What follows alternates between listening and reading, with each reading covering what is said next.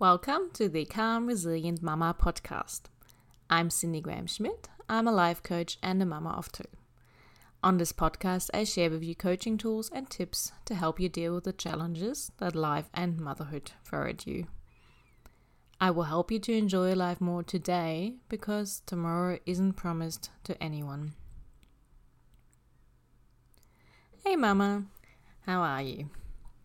Today I want to talk about budgeting and saving because of the currently high cost of living and because I'm currently very passionate about learning more about financial literacy. I started a thread in my Facebook group, the Calm Resilient Mama Club, the other day, where everyone can share their favorite budgeting and saving tips with each other, and I thought this would be a good and relevant topic for the podcast too. So here we are. But before I go ahead and share some budgeting tips, I want to make sure that you know that that's all they are, tips. This isn't meant to be financial advice or anything like that. It's simply things that I have learned and used myself, and you can decide for yourself and for your situation if you want to go ahead and give them a try too. So without further ado, here are my top budgeting tips at the moment. The first one is probably a very obvious one, but still worth mentioning. And it is to aim to spend less money than you have coming in. Again, sounds obvious, right? In order to do that, you need to be fully aware of both what comes in and what goes out. And if you don't know those numbers, that will be a good place to start. So go over your bank statements from the last 3 months and get a good overview of your financial situation, of what goes out and what comes in. My second tip basically builds on the previous tip. Make a family budget that includes all your expenses and ideally allows for saving. Recently, I even started having different bank accounts for different things.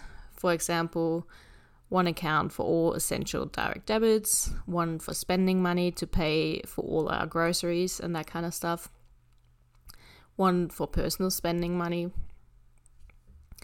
one is a high interest savings account for emergency funds, and other savings accounts for specific goals. At first that seemed quite overwhelming, but I noticed that it makes it a lot easier for us to stick to our budget. So you might want to look into ways of how you could do that too.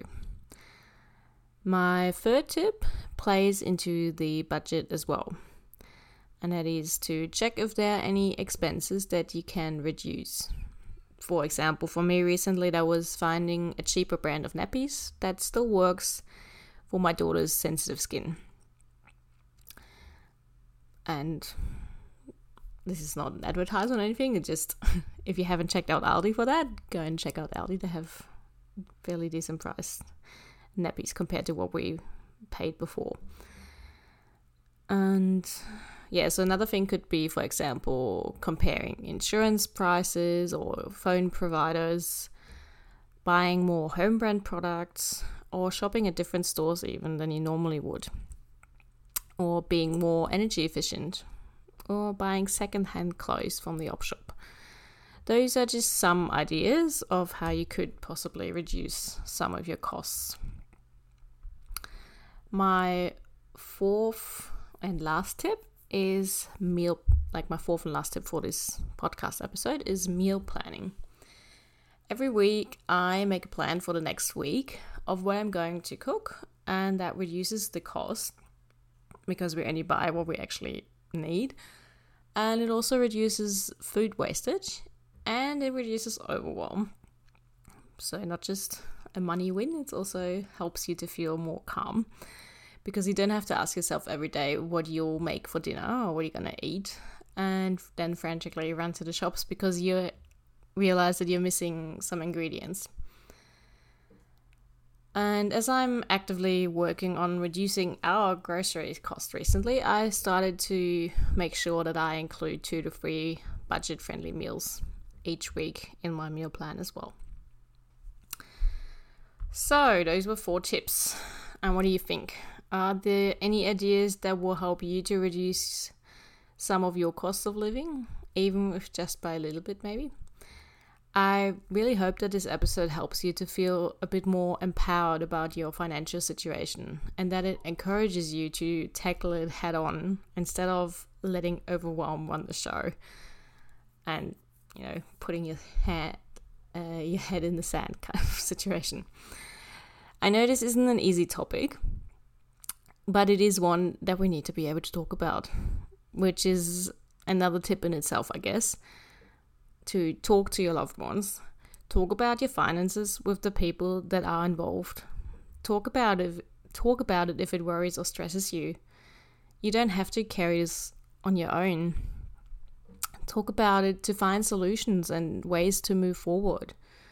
Money definitely isn't everything, but it's also not a topic that we should shy away from. And even if you're a stay-at-home mum and don't get paid for all the work that you do, personal finances and financial literacy are still topics that are relevant to you. They're still important topics, even if there's no payday for you every fortnight or every month. You still get to learn and make empowered decisions for yourself and for your family, not just because you need to with the current high costs of living, but because you deserve to feel knowledgeable and in charge of your finances.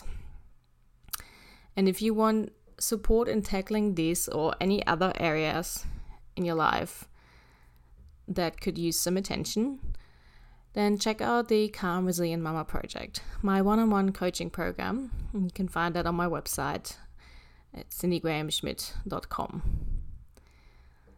And 2 more tips that I wanted to share. Like I said, I put up a thread in my Facebook group, the Calm Resilient Mama Club, and 2 of the tips that came in from other mums I wanted to share with you. One was no more bubble tea. So you have an obsession with bubble tea, this might be for you. And the other one was to only ever go to the shops when you actually really, really have to and there's no way around it anymore. I wanted to share those tips with you as well. Okay, that's it from me for today. And I will talk to you next time.